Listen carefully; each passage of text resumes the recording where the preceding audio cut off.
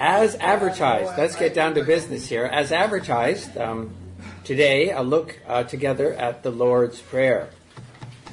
The handout, as you see, I hope you've got a handout, is the prayer in Greek with a literal translation by a woman named Shirley Sullivan, a one-time professor in the classics department, very learned lady, Shirley Sullivan, professor in the classics department at UBC, and a lecturer, one-time lecturer at Regent College in Latin. I was speaking to a friend the other day who took a course with Shirley Sullivan in Latin. And she was a warm and engaging teacher. So as we do a little unpacking of the prayer, this is just by way of introduction. The usual English will be used. We're also familiar with the Lord's Prayer. I don't know, when I quote it, I'm not sure if is that RSV, is that the English Standard, is that the New King James?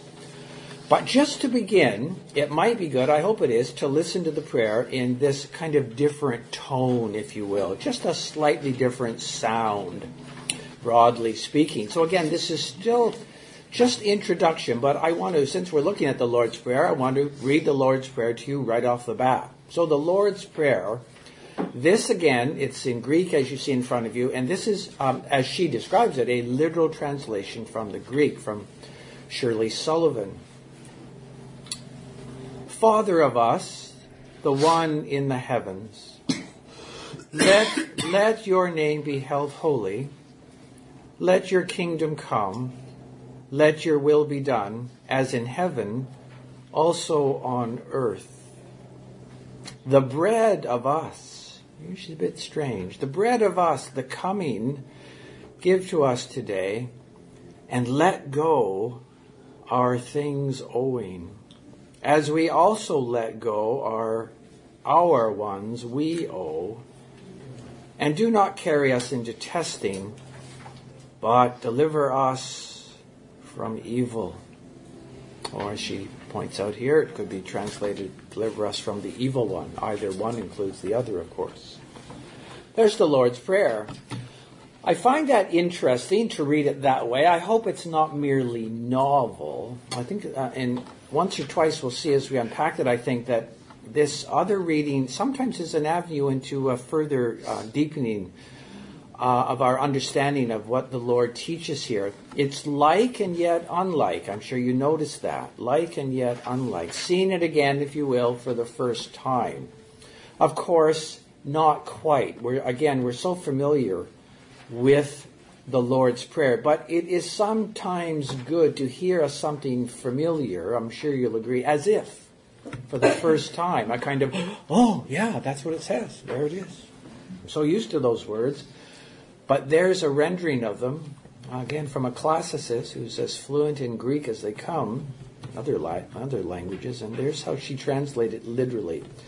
A few weeks back, still by way of introduction, during a communion service, James Wagner, who is with us, my left at the rear, James Wagner was reading, as our clergy do for us, the comfortable words.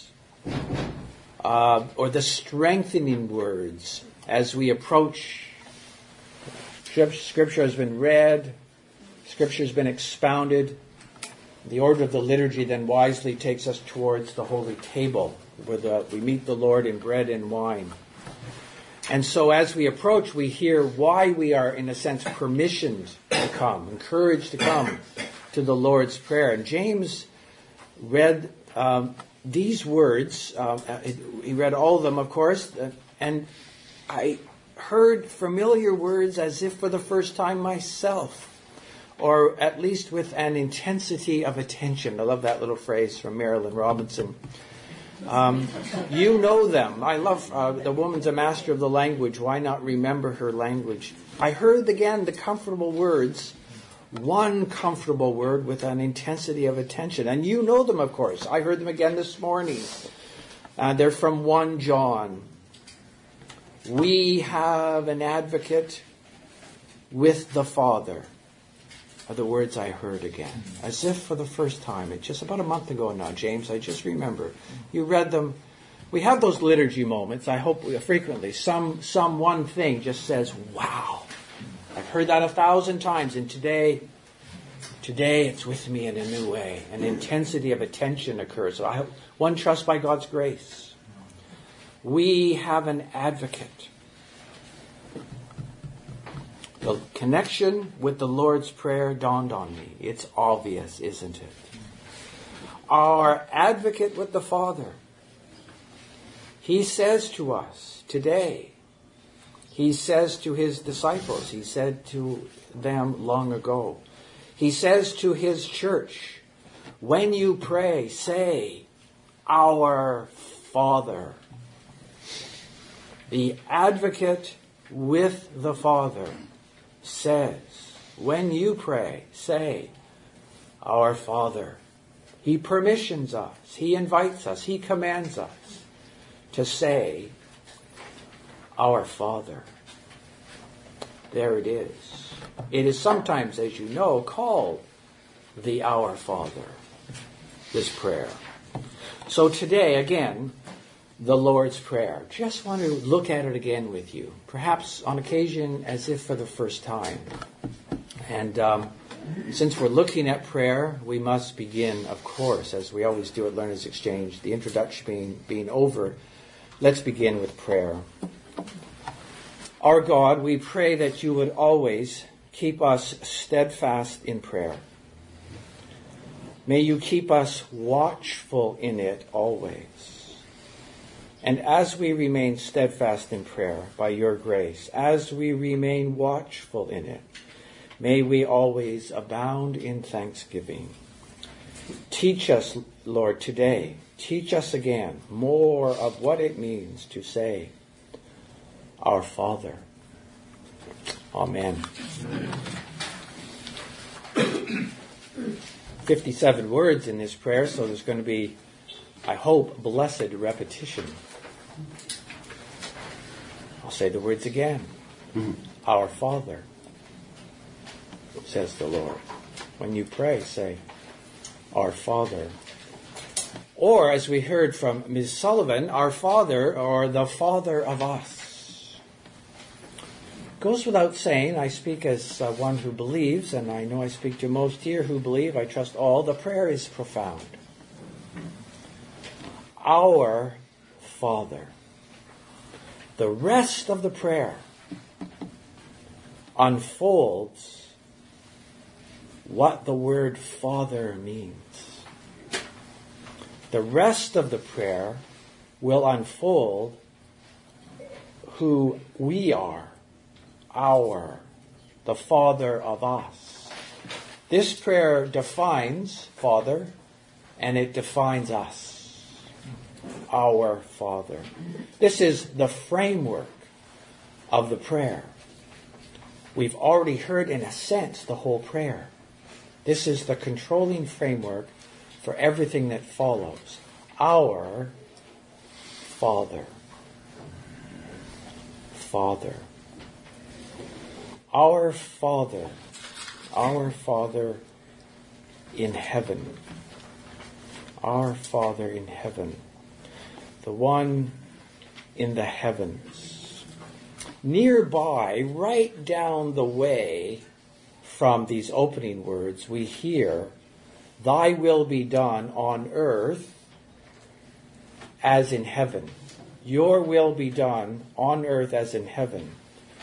Which may mean that in heaven, I suspect it does, you get this from commentators, and I think Shirley Sullivan says this herself, which may mean that in heaven, our Father in heaven, means where your rule is complete.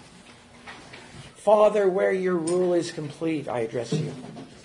Father in heaven, where your rule is complete. Does it mean also, I think this is the natural kind of response to it as we pray it and think it, does it mean also where our Father is, in a sense? Where is the Father? And we say he's in heaven. Well, we can obviously ask, where is heaven?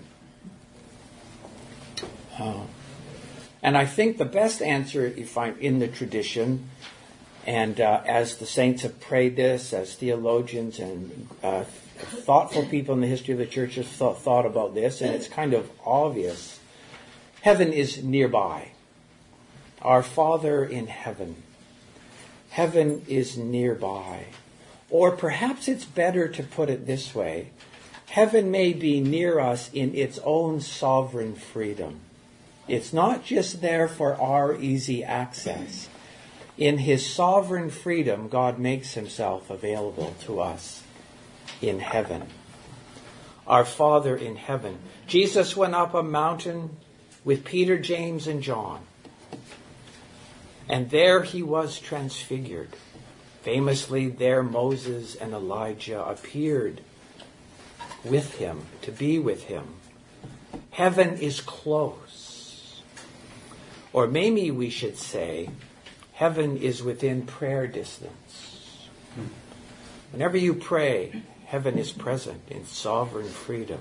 Our Father in heaven. Our advocate says, pray this. Our Father in heaven, nearby, in sovereign freedom. Very close to us now is the Father. Father in heaven, one thing about this prayer is it keeps you moving right along.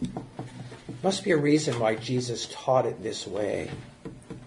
Try to ponder that as we go through it.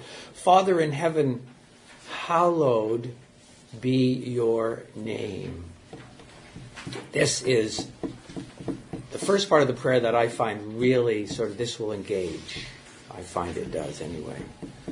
Father in heaven, hallowed be your name. Or let your name be held holy, as we see it in a literal translation. The good thing about that literal translation there is it obviously brings out the sense, and it just feels right. As the scholars call it, this is the divine passive. Let your name be held holy. We won't establish God's holy name. We ask for God to do it, and he will do it. God, make your name holy in the world, as it is in heaven. Hallowed be your name. This, you could go on forever about this moment in the Lord's Prayer. Hallowed. Our God, our Father God is infinite in grandeur. He is infinite in wonder. He literally surpasses all thought. God is beyond our thought. God our Father is, properly understood, this takes some unpacking, but it's good to see it seems to me. God our Father is literally incomprehensible. To know this, it seems to me, and to confess this honors our God.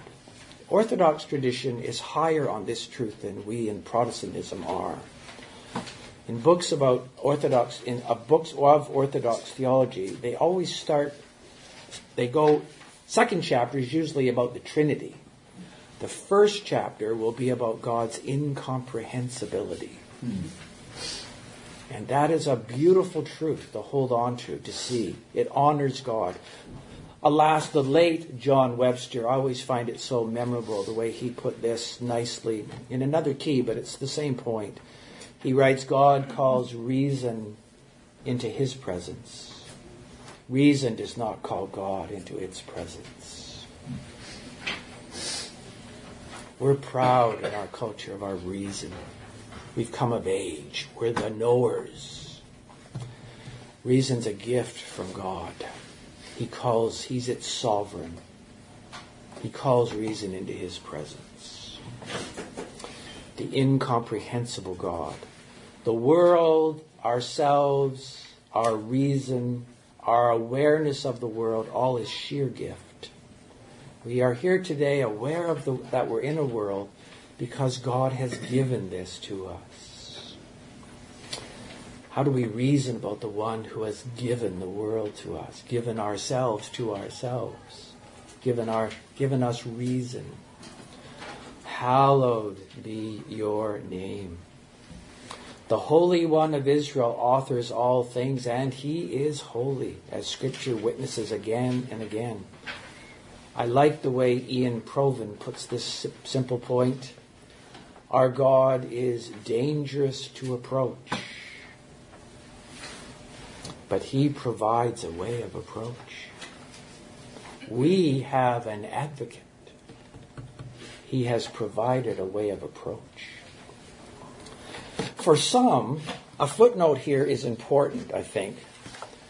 God is unknowable is again a profound truth, but it is misused by some. And for that reason, it may be that in some Orthodox circles, we've downplayed this truth.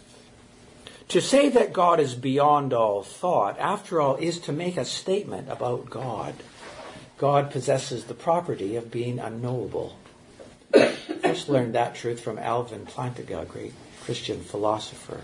It's an important point to see. Because, some thinkers, and usually they are hostile to Christian orthodoxy, really secretly want to say that God is a prisoner of his transcendence. A completely different truth. It sounds like the first one, but it's completely different. And they have an agenda for saying that. They want to say that you can never really say anything true about God because he's unknowable. That's not true, Christians believe. Our God may speak. He's not a prisoner of his transcendence. Yes, he's incomprehensible, but he may make himself knowable. God may speak. He speaks in creation. He spoke to Abraham. He spoke to Moses. In Judah, God is known. His name is great in Israel, says Israel. And she knows, Israel knows, that is a wondrous, amazing statement to make. It's because God has revealed himself to Israel. That's an amazing assertion. He may even, again, provide an advocate to teach us to say things like, Our Father. The incomprehensible God has made himself known, and we may address the incomprehensible one as our Father. He's not a prisoner of his transcendence. He can make himself known. Hallowed, hallowed, hallowed be your name. Just to labor a point, I'm going to labor it. You can run into people, I have on any number of occasions, I'm sure you have. It goes something like this. You religious people, you're always worshiping God. What's wrong with God? He's sort of insecure. He needs affirmation all the time. He's sort of neurotic. Unless you praise me, I'm going to get angry. Unless you build me up, I'm going to be put off with you people that I created. No. Why does God ordain that he should be hallowed? Why does God ordain that he should be praised, adored, magnified? Well, just to bore you, this may be the least thing you want to hear today. It's important to some. I find it endlessly interesting. One classical answer, and I think it is the central classical answer from the theological tradition, goes like this. God is, we won't disagree with any of this, I'm sure. God is maximally, what a word that is, I like that word. God is maximally great. Bit of philosophical theology just to get us going this morning. God is maximally great. The maximally great should be perfectly praised. That's logical. Therefore, to ordain praise or hallowing is part of God's perfection, if you will. To not ordain his hallowing would be a moral imperfection in God. God is infinite in his beauty, and he demands that his infinite beauty be praised. What do you do when you see something beautiful? You just want to praise it. Music, piece of art, a human being, the sky this morning in Vancouver. You see beauty, you want to praise it. What is called for in the presence of infinite beauty? Infinite praise. Hallowed be your name. It's perfectly reasonable, if you will, for God to call upon us to worship him. If there was anything higher than God, God would command that we worship it. But there is nothing higher than the maximally great one. So he calls us to worship him. For the record, historians of dogma will tell you that this kind of teaching has been unfolded in the history of the church by people like Anselm of Canterbury, Thomas Aquinas, Jonathan Edwards. That's good theological company. The heart, the tradition richly witnesses that there's a reason why God calls us to worship, to hallow him. It isn't because God likes being praised, period. It's because it's reasonable for the maximally great one to be worshipped. Oh, beauty so ancient and so new, Augustine calls God. And sometimes it's helpful, I think, for us to say those kinds of words ourselves. God we hallow as infinite beauty, infinite goodness, infinite wisdom, and we should worship him. It is a good thing to worship the infinite beauty. God calls us to worship him. There it is, the one in the heavens. We are called to worship him. Another footnote, if our Father is to be hallowed, if we pray, let your name be held holy, this I find so wonderful and freeing and beautiful. Nothing else is to be so praised. Nothing else is to be so confessed, if you will. Other things, other powers in the world will make claims upon us. They sometimes even ask for our absolute submission. Roman Empire asked for the absolute submission of the Christians, and they said, no deal. And they died. They died because they wouldn't hallow Caesar's name. They'd obey Caesar, they'd pay taxes, but they wouldn't worship him. Only God is to be worshipped, our Father in heaven. That's an amazing power. That's an amazing truth. God mediates his rule through many lesser appointed forms of rule, but they are subject to his rule always. We obey for conscience sake, the apostles will tell us, the governing authorities. All authority is given by God, Paul said to the Romans. Yes, there are authorities that we must obey, but we don't hallow them. We obey for conscience sake. All authority is given by God. But if we demand worship, we decline. To say Father, our Father in heaven, has so many implications.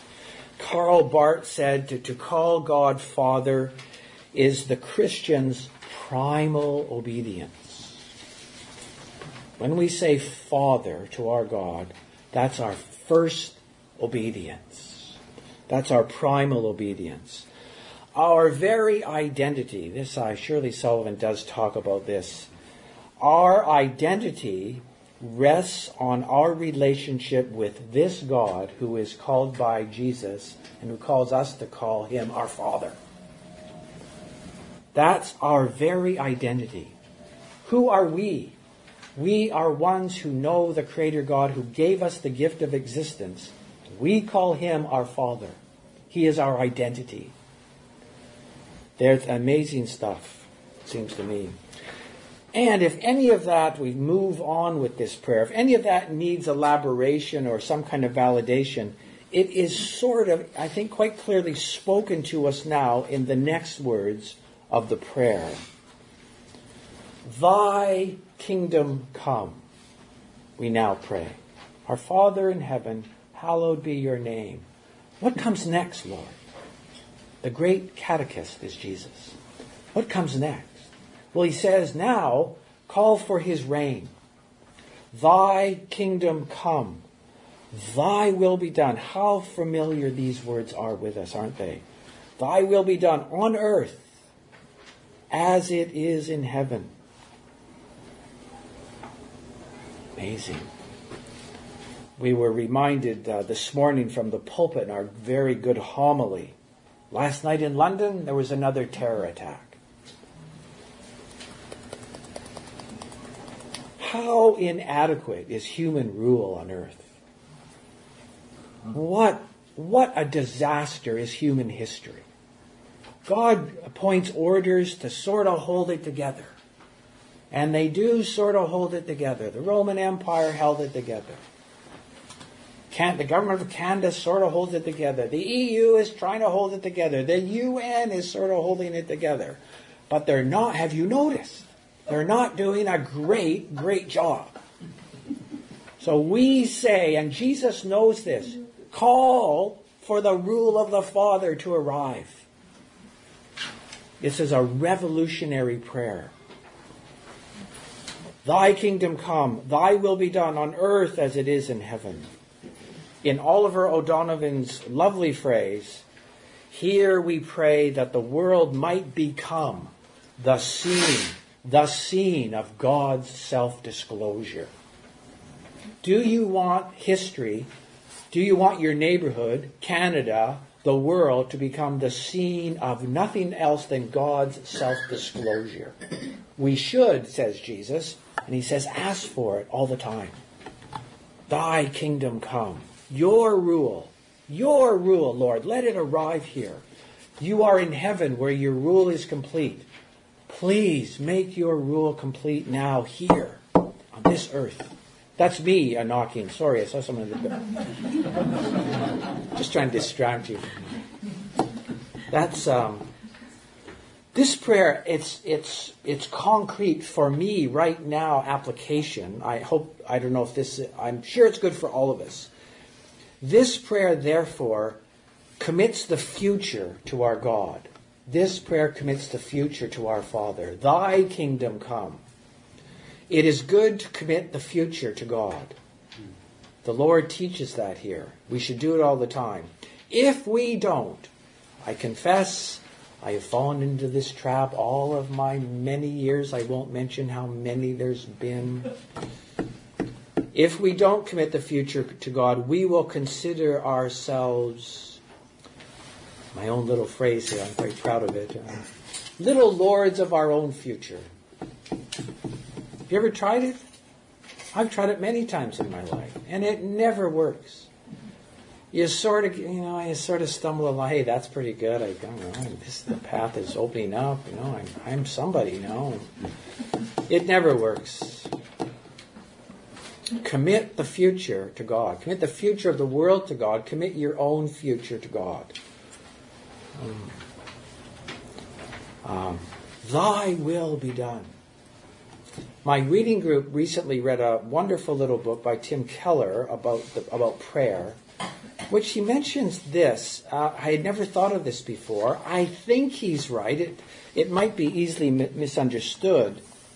But he says, Thy will be done is the only petition which we see Jesus praying in his own ministry.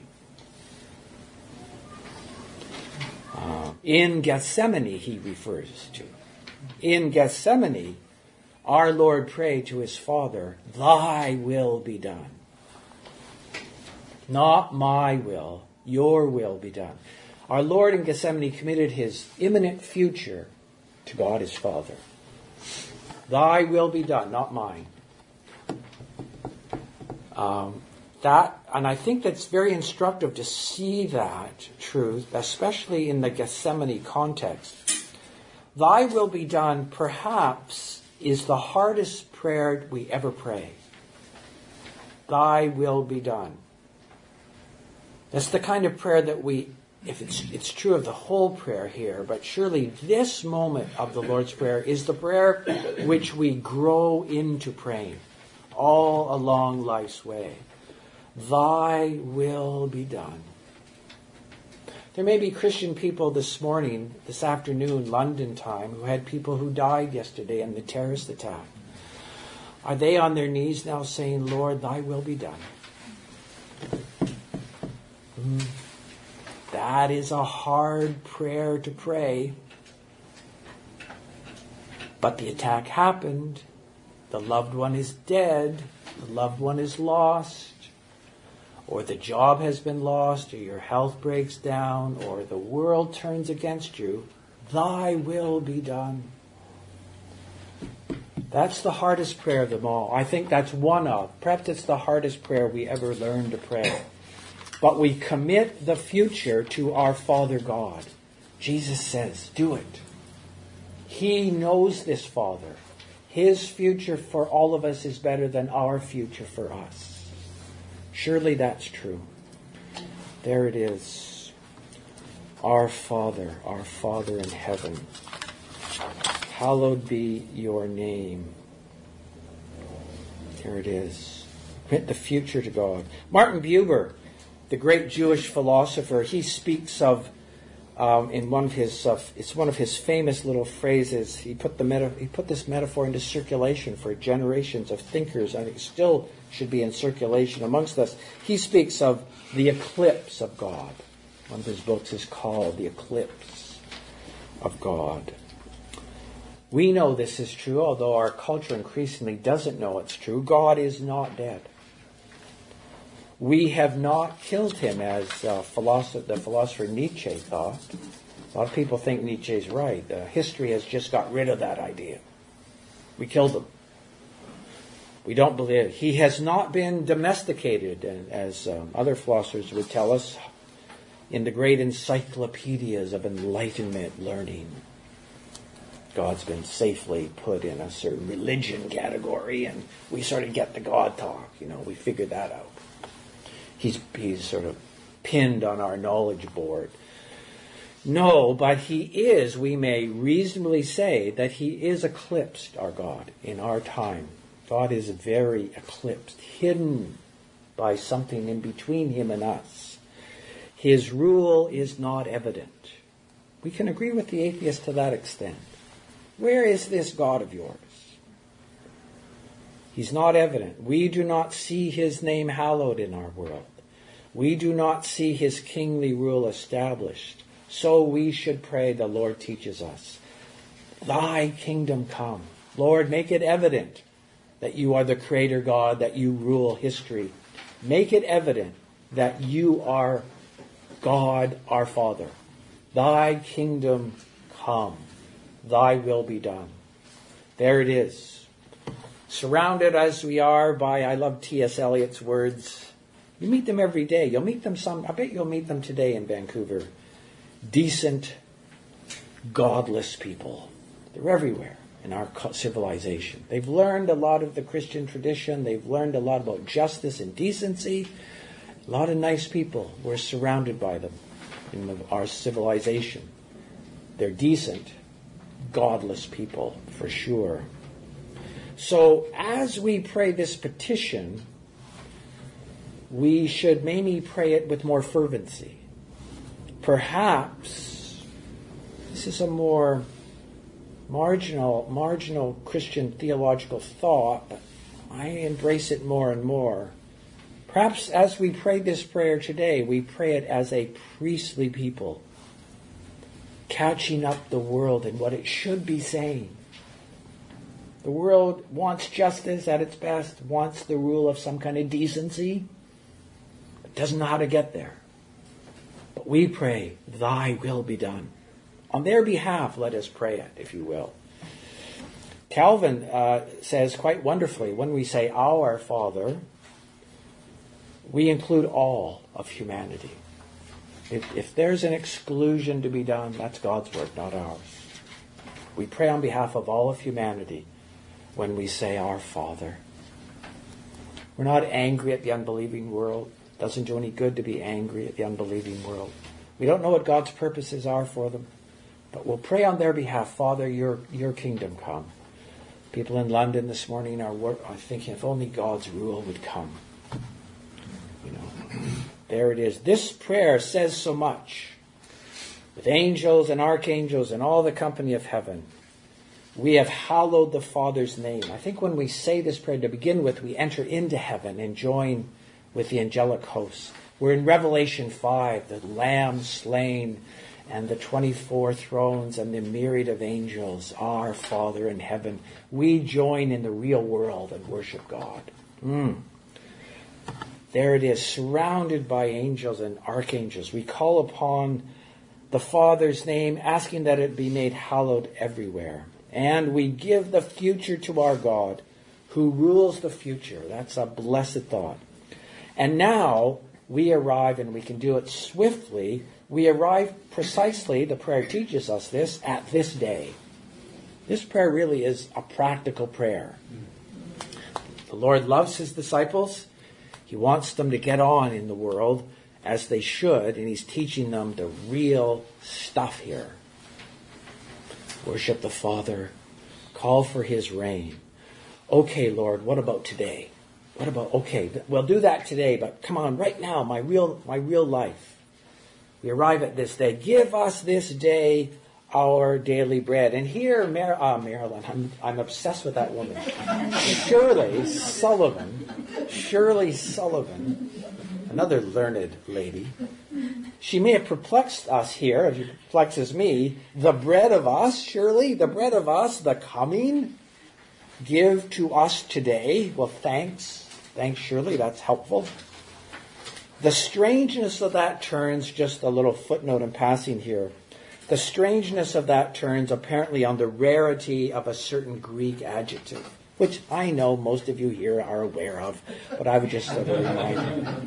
There are some Greek adjectives which are very rare, apparently. The bread for this coming day, it seems to mean. The bread for this coming day. Like Israel in the desert, we receive bread daily.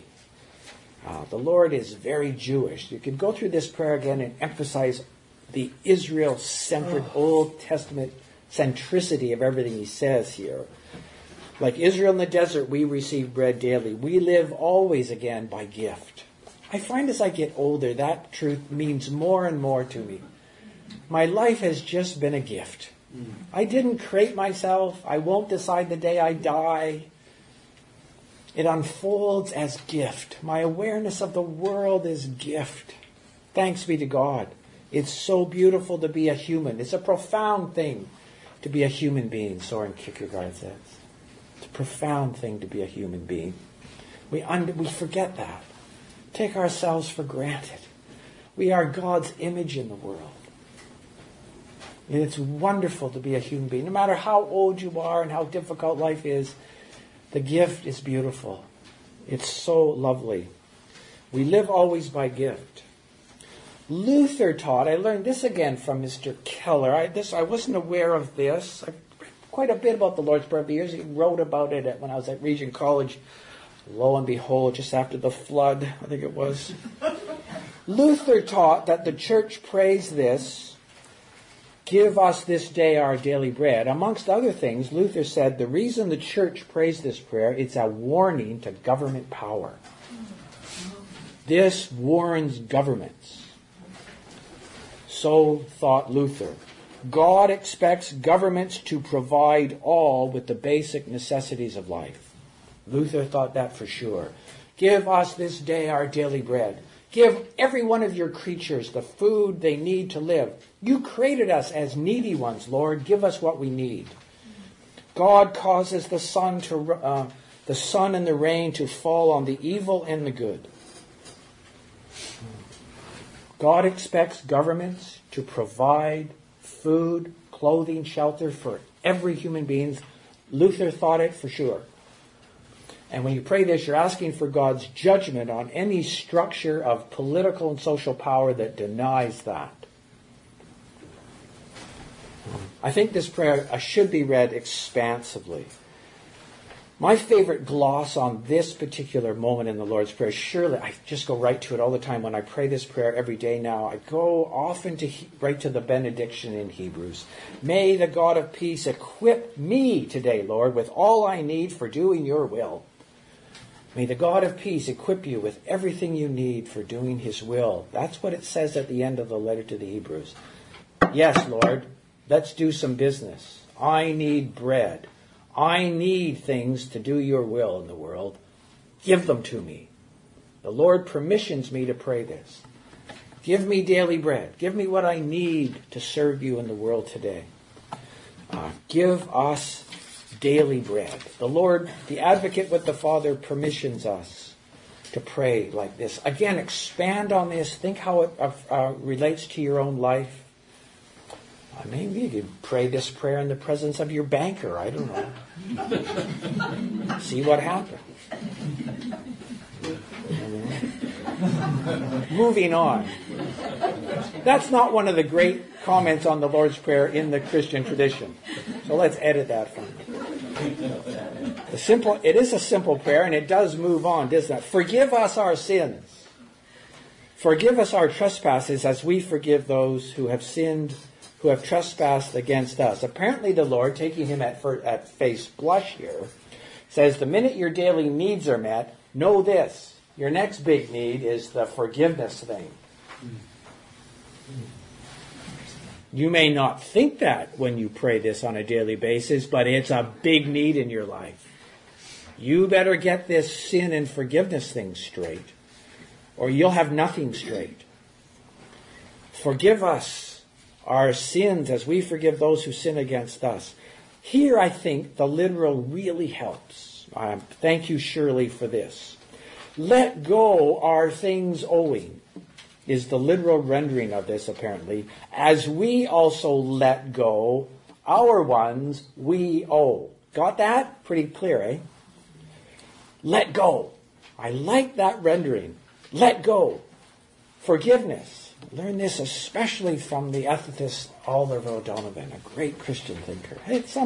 His ministry glanced off of St. John's many, many years ago. He preached at the other place. Good friend of Harry Robinson's. Forgiveness is the gift of freedom, says Oliver O'Donovan. Essentially what forgiveness is. It's the gift of freedom.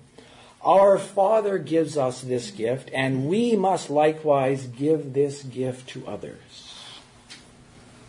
Forgive as I forgive, Lord. We should remember this. Shirley Sullivan, I think, and others emphasize this. Love was at the very center of Israel's life. Jesus is a Jewish rabbi teaching Jews, his disciples. Love is the very center of Israel's existence. The Shema makes that ever so clear. The great central confession of Israel. Love the Lord your God with heart, soul, mind, and strength, and your neighbor as yourself. The whole meaning of life, Israel taught herself, and anyone who would listen, God-fearers, love God and love your neighbor.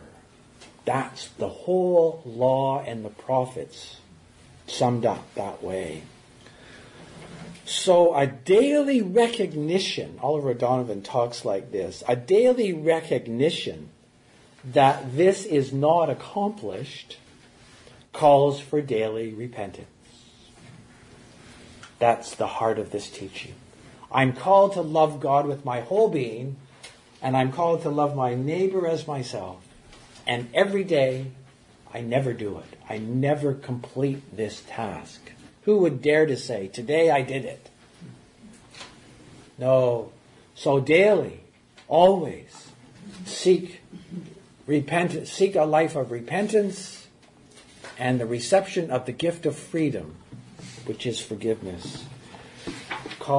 This is a call for freedom. This is worth pondering, slowing down a bit. We are headed towards the end here, I promise. With this petition, we do feel somewhat perplexed.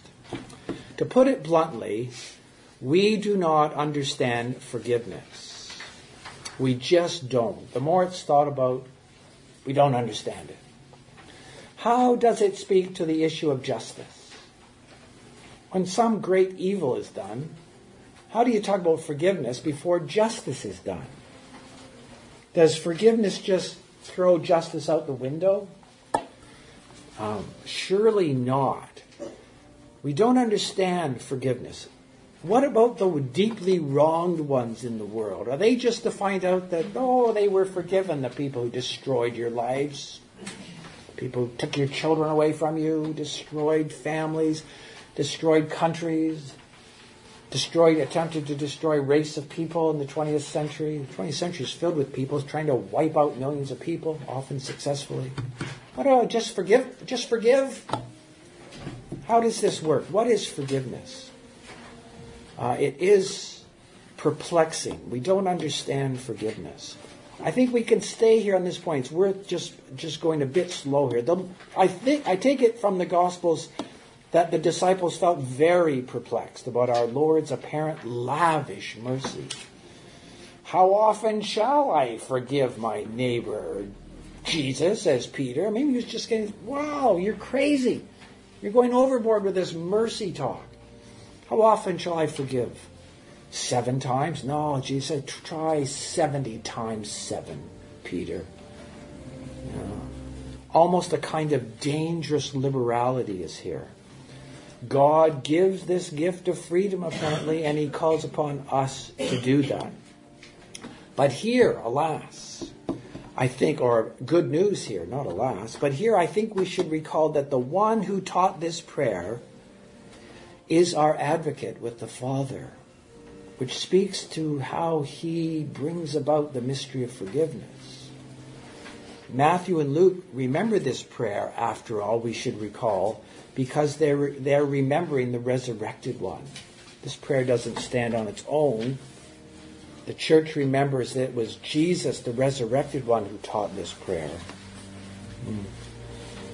Again, I'll call upon your patience here, but I just can't resist this again from the already mentioned Oliver O'Donovan. He was a professor of pastoral and moral theology at Christ Church in Oxford. Learned man. Forgiveness, he writes, I find this very moving. Forgiveness, he begins his little meditation on forgiveness by saying this blunt statement, writing it. Forgiveness is for the unjust. We ask for discontinuity. We ask for discontinuity. We ask for the inauguration of a new justice.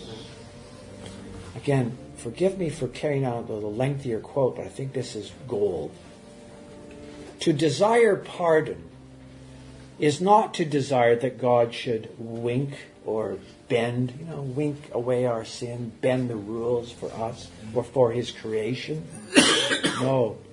It is to desire that he should show himself in his majesty as the one who raises lost mankind from the dead. That's all. That's what forgiveness ultimately is going to be about. So the sinner has to be put to death and raised up into a new life, into a new justice, if you will, a new justification. I find that goes to the heart of what forgiveness is about for us in our attempts to understand it. So I would say again that forgiveness is a mystery, but I've come to realize that's not enough. It's better to say forgiveness is an evangelical mystery. It's a good news mystery. I don't understand it, Lord, but you've forgiven me. That is good news. I don't understand how the injustice that I've done, the evil that I've done, you have forgiven. I don't understand how you can do that, but you have. It is a gospel mystery, forgiveness. Forgiveness, again, gives freedom from the past. Isn't that a wonderful thing to realize? We're burdened with the injustices that we've done, with the sins we've done. We're burdened that our sins have gone out and affected other lives, and we can't take those actions back. And perhaps they go on hurting other people. But God says, that burden of your past, I'll deal with. In a certain sense, forgiveness gives us a new past. The past is that which has been forgiven. And we go on living trade in a new past every day, and it's forgiven. Forgive us this day. Lord, go on forgiving me, and let me go on forgiving others. I'll give them freedom from the burden of what they owe me, as you've given me freedom from the burden of what I owe you. I'll enter into this mystery of new justice, which you give me in my advocate, Jesus. The prayer must move along here. Good time, enough time for good conversation. The prayer ends on what I would think is a bit of a strange note. It's strong too. The prayer ends on a kind of strange note, or so it seems at first reading. Lead us not into temptation, Father God, but deliver us from evil. I think this prayer is really realistic. I've got a day ahead of me, Lord. I pray this in the morning. I need food. I need all that I need to serve you. I need to live in forgiving love, given and received. Lord, I am in a bad world where things that are evil happen all the time. Please, my Father God, protect me. What a pragmatic, down-to-earth prayer. Lord, forgive me. Protect me from evil. I think here that maybe the first thing to realize that it's a prayer which it's always a kind of urgency in this prayer, isn't there? This is a real prayer for real people in a world as it really is. The day calls. Life must be lived. The Lord knows his disciples are in this real world. I need, again, daily bread. I need forgiveness. I need protection, Lord, from evil. The mystery of iniquity, I see here, I suddenly realized this as I was thinking this prayer through, this prayer again the other day. This prayer just presupposes that the mystery of iniquity is in the world. Heaven would have us live intelligently in this kind of world. So the Lord says, pray this, Father, protect me. Father, protect your people. Lord, protect us from evil. All that this petition, as we again move towards the end this morning, all that this petition means is open to our deliberations. I don't pretend that I've got this one straightened out in my thinking. The best help may be found, I think, in Psalm 95. Today, the psalm says, today, if you will hear his voice, harden not your hearts as in the provocation, and as in the day of temptation in the wilderness. And then these amazing words, you know them. When your fathers tempted me, proved me, and saw my works. This prayer, in a sense, it seems, prays something like this. Keep us, Father God, from such an alienation from you, that I would actually live the kind of life that would tempt you to maybe set me apart from your protection, and I would be led into something that's bad. Lord, protect me from that whole dynamic. Protect me from becoming the kind of person who tempts you. Lord, protect me from evil. It's a good prayer. I don't understand it. I think often the Lord would say, I know you don't understand it. Pray it. You'll grow into an understanding. We just pray it, he says. I think there's an urgency here. Just pray it. All the time, my people, my church, pray this prayer. There's evil, as God said to Job. There are things out there, Job, that you can't handle, but I can. And I think this prayer is a kind of repetition of that too. Father, there's evil out there that I don't understand. It gets inside me. It twists me. It deceives me. You deal with it. Protect me from evil. To close, as we get about, we could go to 10:15, Alexander. Good. We'll have time for conversation. When you pray, say, Our Father. When you pray, the Lord says, I want to end where we begin. When you pray, say, Our Father. Again, the prayer is shaped by this mystery, Our Father. And within the biblical drama, I think you can sort of see its strangeness, our Father. The consuming fire, the one Moses met in the wilderness. Remember what God said to Moses in the book? Who are you? And Moses heard, I am who I am. Didn't hear, I'm your Father. Not time for that yet. I am who I am. The one who was present in the burning bush. But the bush was not consumed. Do you like the way the Orthodox tradition deals with this kind of thing? This is a picture, they think, of the incarnation. Jesus was perfect deity and embodied. He was a man. He wasn't consumed by the perfect deity. Yeah. It's also a picture, they think, of the perfect end of all things, when the whole creation is renewed and will bear perfectly the glory of God, but will not be consumed by it. Will just show it off. Moses met a picture of that in a bush that was on fire, but it wasn't consumed. And Moses met an impossibility that was going to come. So hear it again. Just going to end by saying the Lord's Prayer again. Here's another way it can be easily remembered. You can think of the Lord's Prayer as in two parts. Each part has 4 petitions. 2 parts, each with 4 petitions. So we'll hear the Lord's Prayer again. A bit of a free reading of it. Our Father, He is in the heavens. Our Father's name is to be held holy. Our Father's kingdom, we pray that it will come. Our Father's will, we pray that it will be done. Part 1 is completed. Part 2, Father, give us daily bread. Father, forgive us as we forgive. Father, do not carry us into testing. Rather, Father, rescue us, rescue me from evil. The Lord's Prayer. What a prayer. What simplicity is here, someone has commented. At the same time, what complexity, if you will, entering into it, seeing all of its dynamic mystery. What simplicity and complexity. Surely our advocate with the Father knows how to pray and knows how to teach us how to pray.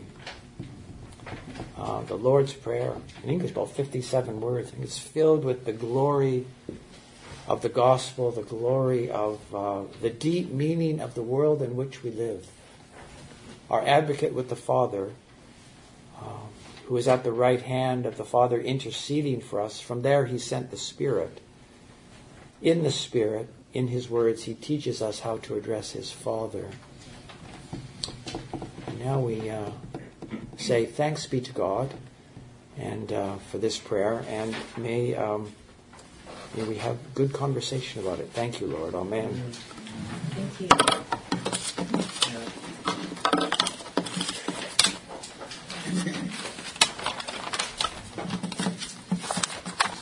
John. Yeah, thinking about the part that let go and the actual practice that let things. People say, let it roll off your back. Well, it doesn't always. Well, you can do the prayer walks, the fast, rotating your diet, and going for long walks in prayer, because sometimes the people, if they're nervous, intense, repressed emotions, if there's trauma, alcoholism in the family, alcoholic mindset, non-alcoholic, things do not always roll off. Maybe 3, 4, 5 mile walk to get yourself used to things do start to roll off, and that complements the prayer, and the prayer complements that, and then the forgiveness. There's the less of the stored up, less embittered, and things do start to clear and clear and clear. And that's quite a long process too, but it's good. The letting go, forgiving, it's actually quite a long process. Yeah, that's why you prayed all the time. Thank you, John. Yes. We grow into the realization of such petitions, don't we?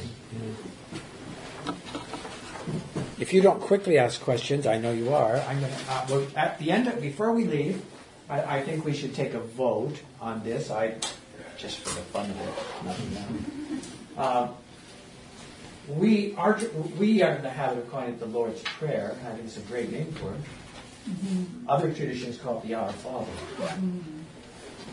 On some, after reading some of the commentaries, I think, man, maybe it should be called the Our Father. Because the Our Father is the framework of everything. But before we leave, we'll take a quick vote. You don't, even if you don't have a strong opinion, you don't really care too much, take a vote. Should we call it the Our Father, or should we call it the Lord's Prayer? Well, but that's too. Anyway, there was a question here in the. Please. Yeah. In the Orthodox Church, when they pray the Lord's Prayer, they always say, "And deliver us from the evil one." Yeah. And that, to me, brings to mind Satan. What could you comment on that version versus deliver us from evil? Yeah, I think that's good. You see that our translator here does, or the evil one here, and either praying it either way includes the other. If we pray for protection from evil, well, of course, from the evil one. If we pray for protection from the evil one, it means protection from all evil. So I think, good point. I think either contains the other. So I think you should go with the one that you feel most strengthened by, I think. Maybe in times of great, horrible evil, if we were Christians this morning, today in Syria, or perhaps in Egypt, we would pray the more potent one. Protect us from the evil one. He's at work. He's loose amongst us. I think that's a good point about this prayer is, even if it feels sometimes, well, doesn't all appeal to me, it doesn't all apply to me today because I feel pretty good. My refrigerator's filled with food, and, my banker called the other day, and I'm filthy rich.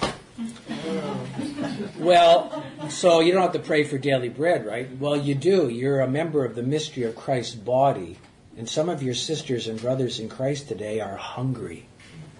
So we pray with the Holy Catholic Church about these things. They do apply to your sisters and brothers somewhere in the world, maybe next door. As Luther would say, pray it as a witness to the world, that we better see to it that bread and shelter are with all. It's a judgment on the world that there are hungry people in the world. It's shameful that in God's creation there are hungry people. And this prayer says that, Luther says. It's shameful. There's these evil things. But thanks for that question. That's I guess her decision on this is to say that the Greek bears either. From evil or from the evil one. The classicists, they know Greek like the back of their hands. So she writes essays about comparing, say, the structure of the Lord's Prayer to things you find in Greek playwrights. And she claims that you find in Greek, it almost has a bit of a sing-song feel to it. The way it repeats certain words, it makes it easy to remember. And the Greek speakers, the early church would have been very much aware of that. Please. I've been thinking about this, the bread of us. Yes. And as a child, when I asked for my daily bread, I would picture a slice of bread. But I could I not argue that this is something much deeper? Jesus told us He is the bread of life. Mm-hmm. And the coming, what if we added in parentheses the coming one? And then are we not praying that He would pour Himself fully into our life that day? Yeah, sure. Yeah, you can do an evangelical reading of it very easily. Sure. Yeah. It bears. Yeah, thank you for that. It bears. In the tradition of the church, say a guy like a suspicious sort of guy, but a profound thinker in his own origin, the church has always felt suspicious about. But he would totally Platonize the prayer. He would say, "Yes, this is the soup." He would translate it as, we should gloss it as, "Give us this day that superabundant bread, which is Jesus in heaven, and the man in the world." He'd go all off in that direction, which is true and good, it seems to me. The trouble with it is, it makes me forget that my neighbor next door doesn't have any food today, And if I'm praying this prayer, maybe God is saying, you better do something about that. Real food in people's mouths is important to our God. He's not just spiritual. The body is important. It's supposed to be fed, clothed, housed. Our Lord fed the people in the wilderness because they were hungry.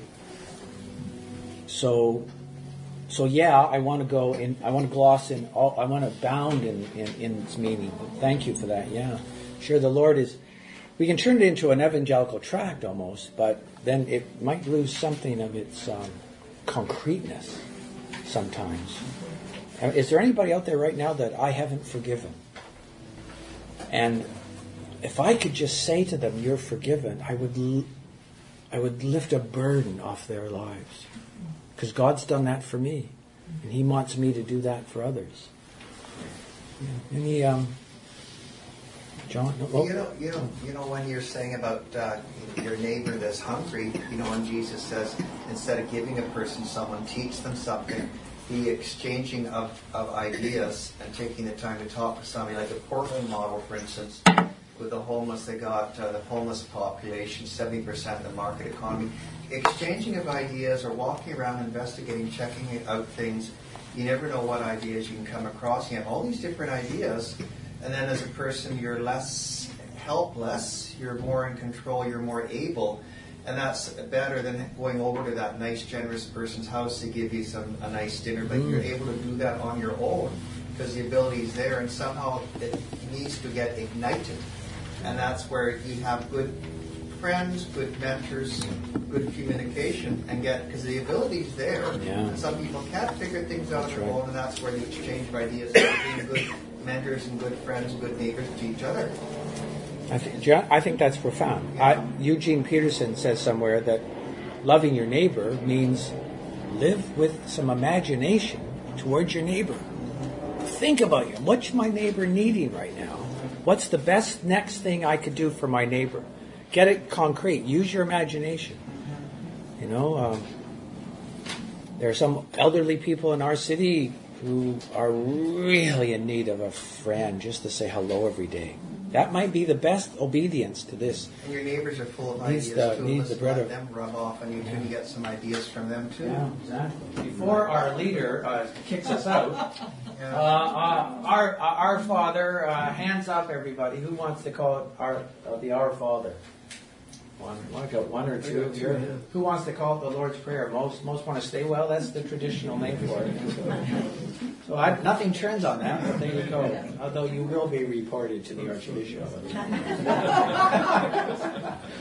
Yes. What I want to say is, in the Icelandic tradition, it's Father Vor, and it's everyone knows.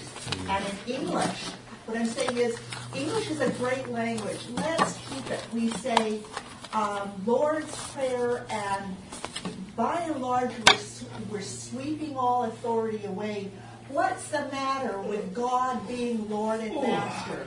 So I'm very pleased that everybody is going to stick to community praying and not twiddling and fiddling with taking our energy into eradicating something that has served English so well for so very, very long. There you go. On that note, I wouldn't add anything to that. I think. Well, on that note, I am going to ask you to join me in thanking Harvey for an amazingly helpful.